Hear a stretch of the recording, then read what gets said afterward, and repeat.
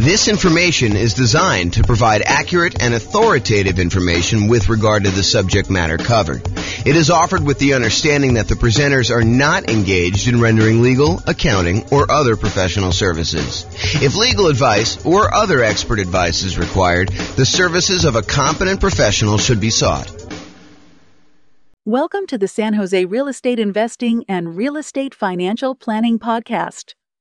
Learn all about investing in real estate in San Jose, California, with a combination of real estate financial planning and modeling with numbers specific to San Jose, plus syndicated, more generalized recordings of live and pre-recorded real estate investing classes, not all of them specific to San Jose.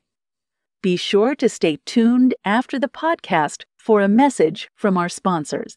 The following is part 2 of 6 parts of the class, Overcoming Obstacles for Real Estate Investors.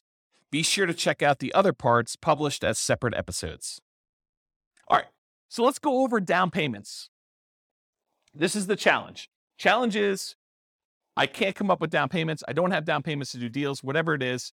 This is the challenge we're going to discuss right now. So in my mind, when I think about this problem, it's not just down payments. It's really down payments plus closing costs, plus reserves. Because for you to go and invest without reserves, it's kind of silly.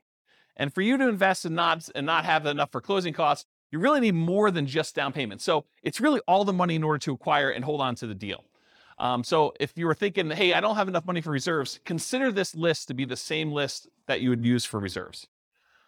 There's 2 primary groups for solving this problem. There's the strategies to reduce the need for a down payment. So I could solve this problem for you one way and say, well, let me tell you all the different ways that you don't even need down payment to do this. So we can go over all those, and we will. And then there's all the strategies to actually produce the down payment that you might need. So let's go over both these. So let's talk about reduce first. Reducing the need for the down payment so that you don't even need the down payment maybe, or you need much less of the down payment.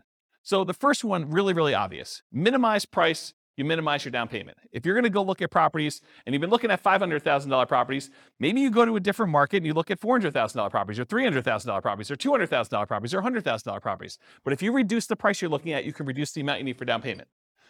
Next one is bring in a partner who has down payments. So if you don't have enough for down payments, you can reduce your need for down payments by finding someone who does have down payments, and you can reduce that need for yourself, okay?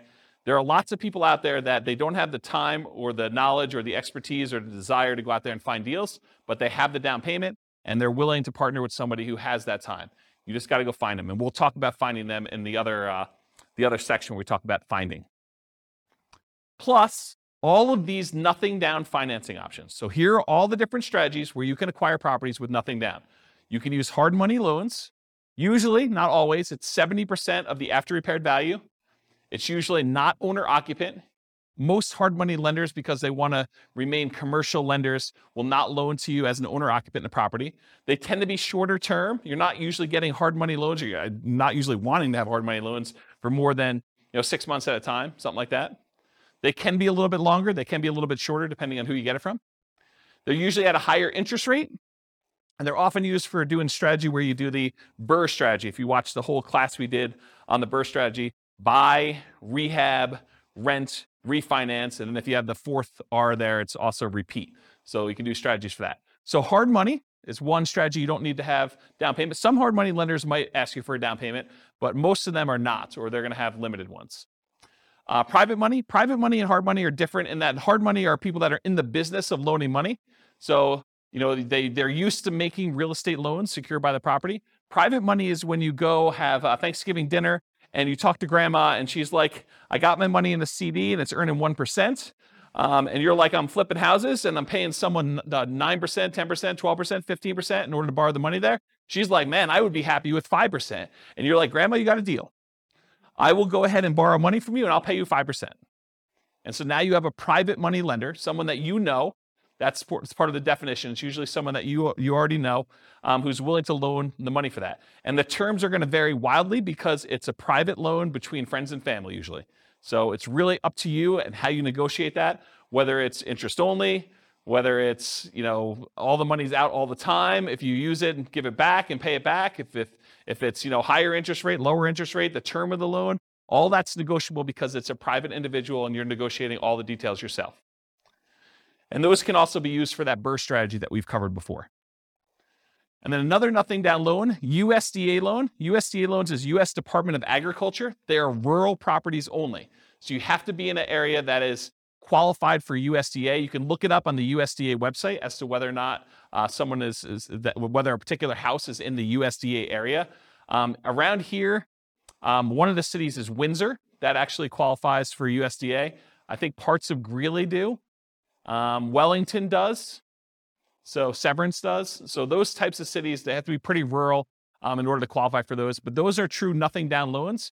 You do need to own or occupy them. So you're probably doing something like a nomad strategy for doing USDA. Nomad strategy is where you move into a property, you live there for a year, you get owner-occupant financing, which is lower down payment usually, and much better interest rates. A lot of times you'll have PMI if you put less than 20% down, which is fine. You calculate that in, and usually it's still better. But you move in for the property for a year, and then once you live there for a year, then you convert it to a rental, and so you're able to acquire property with, in this case, USDA loan, nothing down, and then you're able to acquire rental property that way. So if you needed a way to buy properties without down payments, that's one example of how you could do it. And so all USDA loans, as far as I know, are owner-occupant only, cannot do them with investments. VA loans, so you must have VA benefits. You must have served in the military or had some very close family member. I think spouses can get VA benefits, especially if their spouse passed. I don't know the exact criteria, but I think it's stuff like that. But you have to have VA benefits to do it. That is also a nothing down loan program. It's probably one of the best loan programs out there, honestly. And it's not like you need to be in a specific area. It's not like a rural property. It's you, the person, needs to qualify for the VA financing. And so you can buy those with nothing down. And they can also be used for multifamily. So if you want to do a strategy like the nomad strategy or house hacking strategy where you're living in the property and renting out other parts of it, you can use the VA loan in order to acquire single family homes or duplexes, triplexes, or fourplexes if you want to acquire those. And so you can acquire property, nothing down, and then rent out a duplex, triplex, or fourplex. You can't do 5 units or more. Those are considered commercial buildings. Okay? And then some local banks have nothing down loan programs as well. So you can call around to some local banks, see if you can find an additional one if you don't like any of the other 4 up there. Any questions on nothing down financing? In addition to all of these nothing down financing strategies, there's all of the off-market creative financing deals. And we did an entire series of classes on some of the creative financing stuff. In fact, we did one on just creative financing alone, and it included stuff like buying properties subject to the existing financing, where you agree to buy a property from a seller, and the seller leaves their existing financing in place. So you buy the property, they deed you the property, that's the transfer of ownership. That's how you tell who owns the property. And then they leave their loan in place. So you could buy that property with nothing down. You could acquire that property that way. That's buying a property subject to the existing financing. We have a whole class on that. Owner financing, where the seller owns the property free and clear, and you go in there and you agree to buy the property from them. And in some cases, you may be able to buy the property where they do not need a down payment at all. They're willing to sell you the property with nothing down and get owner financing from that in order to be able to purchase it. All the lease option stuff, so you lease the property and you have the option to buy it. You agree to rent the property from somebody, and you have the option to buy it in a year or two. And with some of those, you could probably buy them with little or nothing down. The caveat to some of these is, in most cases, you'll probably want to invest some money in marketing in order to find these deals. But if you think about it, if you're spending $2,000, $3,000 in marketing in order to find an off-market deal that kind of meets your criteria, you might spend that just to get the loan costs for the loan that you're getting, right? You know, appraisal fees and the costs, the origination fees in order to get the loan to begin with, and your closing fees. So it doesn't really, when you kind of compare it to those that you might have with even a traditional purchase, they still can be really reasonable properties to acquire. Any questions on these? Nothing down financing. And we're still in the part where we talk about the reducing the need for down payments. We haven't even gotten to the part where we're talking about how you raise down payments. Any questions? Man, you guys are really quiet. Okay, so producing down payments. So here are down payment sources, and I've listed them in primarily like my least desirable at top to probably my most desirable toward the bottom. And you could argue that some of these could be swapped around depending on your specific situation and stuff. But here's kind of how I look at them. So a source of down payment could be what I call, quote, investment cards. They're credit cards, right? I mean, but, if you were using them to buy properties, you could call them, investment cards where, when I bought a property once, I had I don't know, I had like $55,000 in a credit line on a credit card. And at the time you could write a check to yourself in order to do it. So I wrote myself a check for $50-something thousand, and I used that money in order to buy a property. And then I, did some rehab to the property. And then I ultimately did like a burst strategy where I cashed it out and I got a long-term loan on it and I paid back the credit card. So you could use credit cards to do something like that. During one class, in a moment of weakness, I actually told you the alternative way to use credit cards in order to raise down payment money, which I will not recover here because I definitely do not encourage you to do this, but it is there. It's an Easter egg for you guys. I left it in the recording when I published the class. How many people know what I'm talking about when I said this in class? Do you guys remember seeing this? Okay, you do remember it? Or okay, don't talk about it. But yes, it was definitely in the class. I talked about the strategy for using your credit card very creatively in order to come up with down payments. Go find another class to do that. So normally, I won't really recommend using investment cards, credit cards to do your down payment. That's why it's the top of the list. It's like my least favorite strategy for doing this.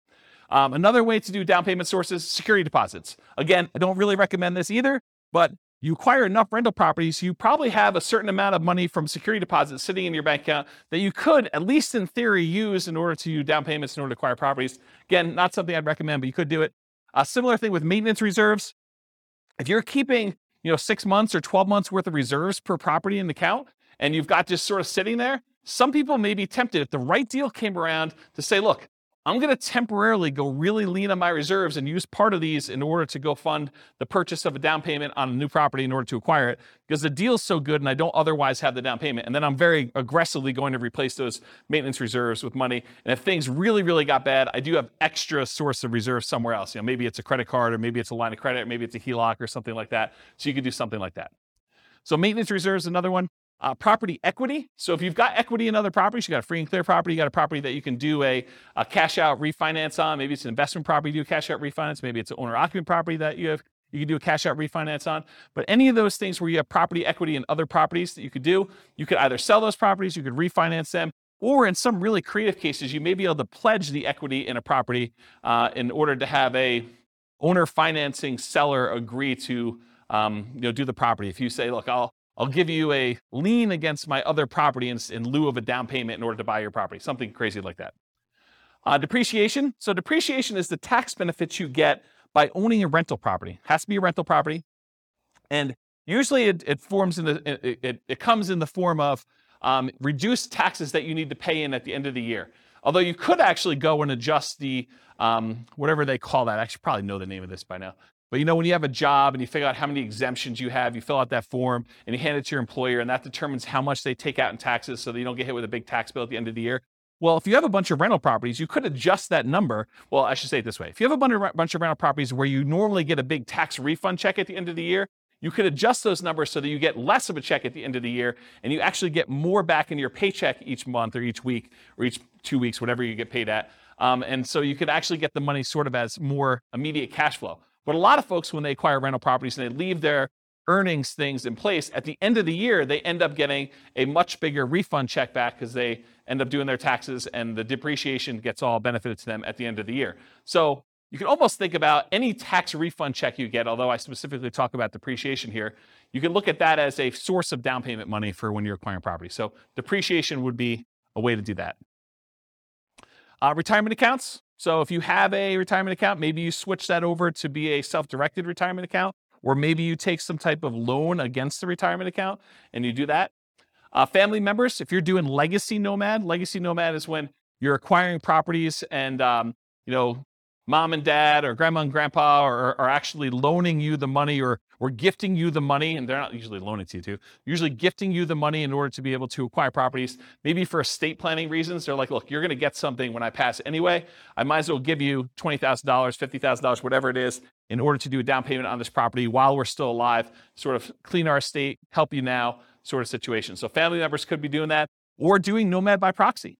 Maybe mom and dad want to invest in real estate and you're willing to be the person that moves into the properties and you guys agree you're going to split the property 50-50 or whatever you agree to. So your part of it is you move into the property, you live there for a year, mom and dad provide the down payment for you, and now you're a 50-50 partner with mom and dad in a property where you're doing nomad. We call that nomad by proxy as an example. So that's another one, family members. Sell stuff you don't need or want. I'm sure you guys got a lot of stuff that you don't need or want. I mean, you could sell it, you could raise some money pretty quickly with that. May take some effort, but that's something you could do. And if you're going to be nomading, that's super helpful to actually get rid of all the clutter so you don't have to move it all. Now we're getting to the normal ones, right? You guys should have thought, you should have saw this one coming. Saving money, okay? From a regular job, from a part-time job, maybe you go get an extra job, and the extra job money is the one you use for saving up for down payment. Maybe you start a side business to kind of build your retirement or build your fortune or doing something like that. That's an example of just ways to save money. Partnering, so go find a partner who has the down payment and be able to do deals that way. And then rents on properties, including house hacking. So you can use rents you have in other properties. Maybe you change the investing strategy you're doing short-term in order to raise money from being able to do these down payments. Like, for example, you were doing long-term rentals. Maybe you convert it to short-term rentals to get a lot of extra cash flow, at least for a temporary period of time, until you have enough to be able to do your down payment.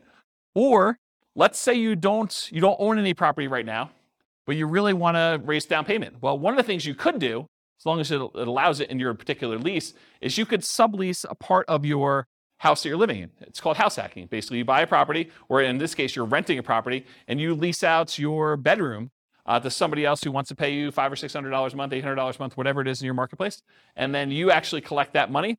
The good thing about that too is, and Austin can correct me if I'm wrong here, but I believe that if you have that on your tax return for a year or two, you can actually use that income to help you qualify for when you get your loan. So that could be a way for you to not only get extra income for down payments, but it could also help you qualify with your debt to income when you go to qualify to buy the property, and you bring your roommate with you if you want to when you buy the new property, you move out of the rental to do things like that. And then finally, lease option fees. So when you buy a property, you can actually lease option it to a tenant buyer, someone who wants to live in the property and buy it from you a year or 2 or 3 down the road. And a lot of times they will give you a large option fee up front. It's completely negotiable as to what it is, but it could be $1,000, $5,000, $10,000, $20,000. I'm trying to think of what the largest option fee I've received was. It's got to be in the $20,000 range. So, depending on what you need, that could help you a little bit when you're doing that. I did a whole series of classes. In fact, I wrote a book on this, but I did a whole series of like modeling investments where you acquire one property in some form or another. Maybe it's a nomad property where you buy it with nothing down, but then you convert the property that you were living in after you lived there for a year to a lease option exit property, and you put a tenant buyer in that property when you're leaving, and they provide you with the down payment you need in order to acquire the next property that you're buying. So you could do the entire nomad strategy where you're using the previous property you owned to provide you with the down payments you need for the next property by doing lease options on the one you're leaving out of. So you can eliminate the need for down payments completely doing that strategy. And I did this. I taught that class like 5 or 6 times. So there's got to be a recording of somewhere online. And if not, I'll probably do another one for the new podcast. And in addition to that, I wrote a book on it. I think the book was called How to Acquire a Multi-Million-Dollar Real Estate Portfolio Starting with Just $3,000. And I think my thinking on it was the $3,000 was like a closing costs and stuff to acquire the first property. And then you use the tenant buyers to pay the option fee in order to move on to the next property each time. And I show you acquiring a whole bunch of properties that way until you get to the point where you're acquiring more than one property a year, because when the tenant buyer cashes you out and you get some profit from that property, you use that to buy 20% down properties or 25% down properties in the future. So there's a whole bunch of strategies around that. So that's all I got for producing down payments. Any questions on the challenge of I don't have a down payments, I need down payments, all that stuff? Did I cover it pretty thoroughly in a really short period of time? Because I usually do this in 2 hours and 30 minutes where I really go into detail. Did I get everything? Yeah, Bill. Yep. Yep. Yep. Yeah. No, because you have to be able to cover the payment out of there, or you got to think to yourself, look, either the property needs to support the down payment or the monthly payments on the credit card, or you think to yourself, okay, the monthly payments I'm paying on the credit card are the savings rate I'm doing in arrears. Like I already bought the property. Now I'm kind of having to make up the savings that I didn't have in order to come up with the down payment to begin with. And so you're paying that out of whatever else you have. Maybe some of it's from cash flow on the property acquired, but the rest of it's coming from you until you pay that thing off. So no, I don't think oftentimes that makes a lot of sense. Same thing. Yes, because you're acquiring a property and you're trying to convert that to some type of reasonable long-term financing in most cases. No, the security deposit one is, most of the time you never have to come up with the security deposit unless they leave the property in bad condition and then you keep it anyway, right? And then you got to come up with the repair money instead. But the security deposit, when you get another tenant in, they give you another security deposit. You usually have a period of time, 30 days, 60 days, whatever it is in your marketplace, in order to have to give that other security deposit back. So you get the new one in, you're sort of replacing it. It's an accounting entry more than anything else. So that one is a little bit different than the hard money and the investment credit cards sort of things. Yes. Okay, so what she's talking about is, what she's talking about is if you are a licensed real estate agent, that is required. You must keep it in a separate trust account to do that. If you are not licensed as a real estate agent, you do not need to keep it in a trust account. It's not a bad idea, but you do not need to. It's not required by law. Yeah. But as a licensed real estate agent, you absolutely are. Are you licensed? Yep. If you are licensed, regardless of whether you do property management, you must do the escrow account. Yeah, including security deposits. Even if it's just for your own property and you only got one, you have to keep it in an escrow account. Yeah. Any questions? All right, cool. A lot of these require you to already have that. Some of them do. I mean, investment credit cards does not. Retirement account does not. Family members does not. Sell stuff does not. Saving does not. Partnering does not. Lease option fees do not. I mean, you can use lease option fees when you're buying the property that you're moving into. You could go advertise to find a tenant buyer up front and say, look, pick any property from the MLS. You're going to need to come up with the down payment, but I'll sign for the loan and we will apply that towards your purchase. Right? You could do that. It's a much more unusual person to find, but we're not looking for trying to do this a million times, right? This is like jumpstart it, and I don't have the down payment to get started. I could do that type of marketing until I find that one person, and in the meantime, I'll look at all these other strategies at the same time. Remember the wall example? This is like, let's solve it. Okay? So yeah, I'd say half of them do, right? About that. I mean, maybe I'm off by one or two, but it's not that many. You can count them up and tell me if I'm off, but right? It's sort of like thing. Yeah. All right, cool. Any other questions on this? Is that helpful? That's solve your problem. No? No? Yeah. Oh. Yeah. You could borrow against your own life insurance policy.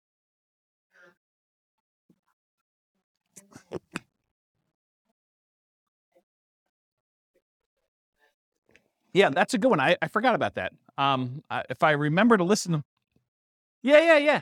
I should have known that too. I've got a client who does that.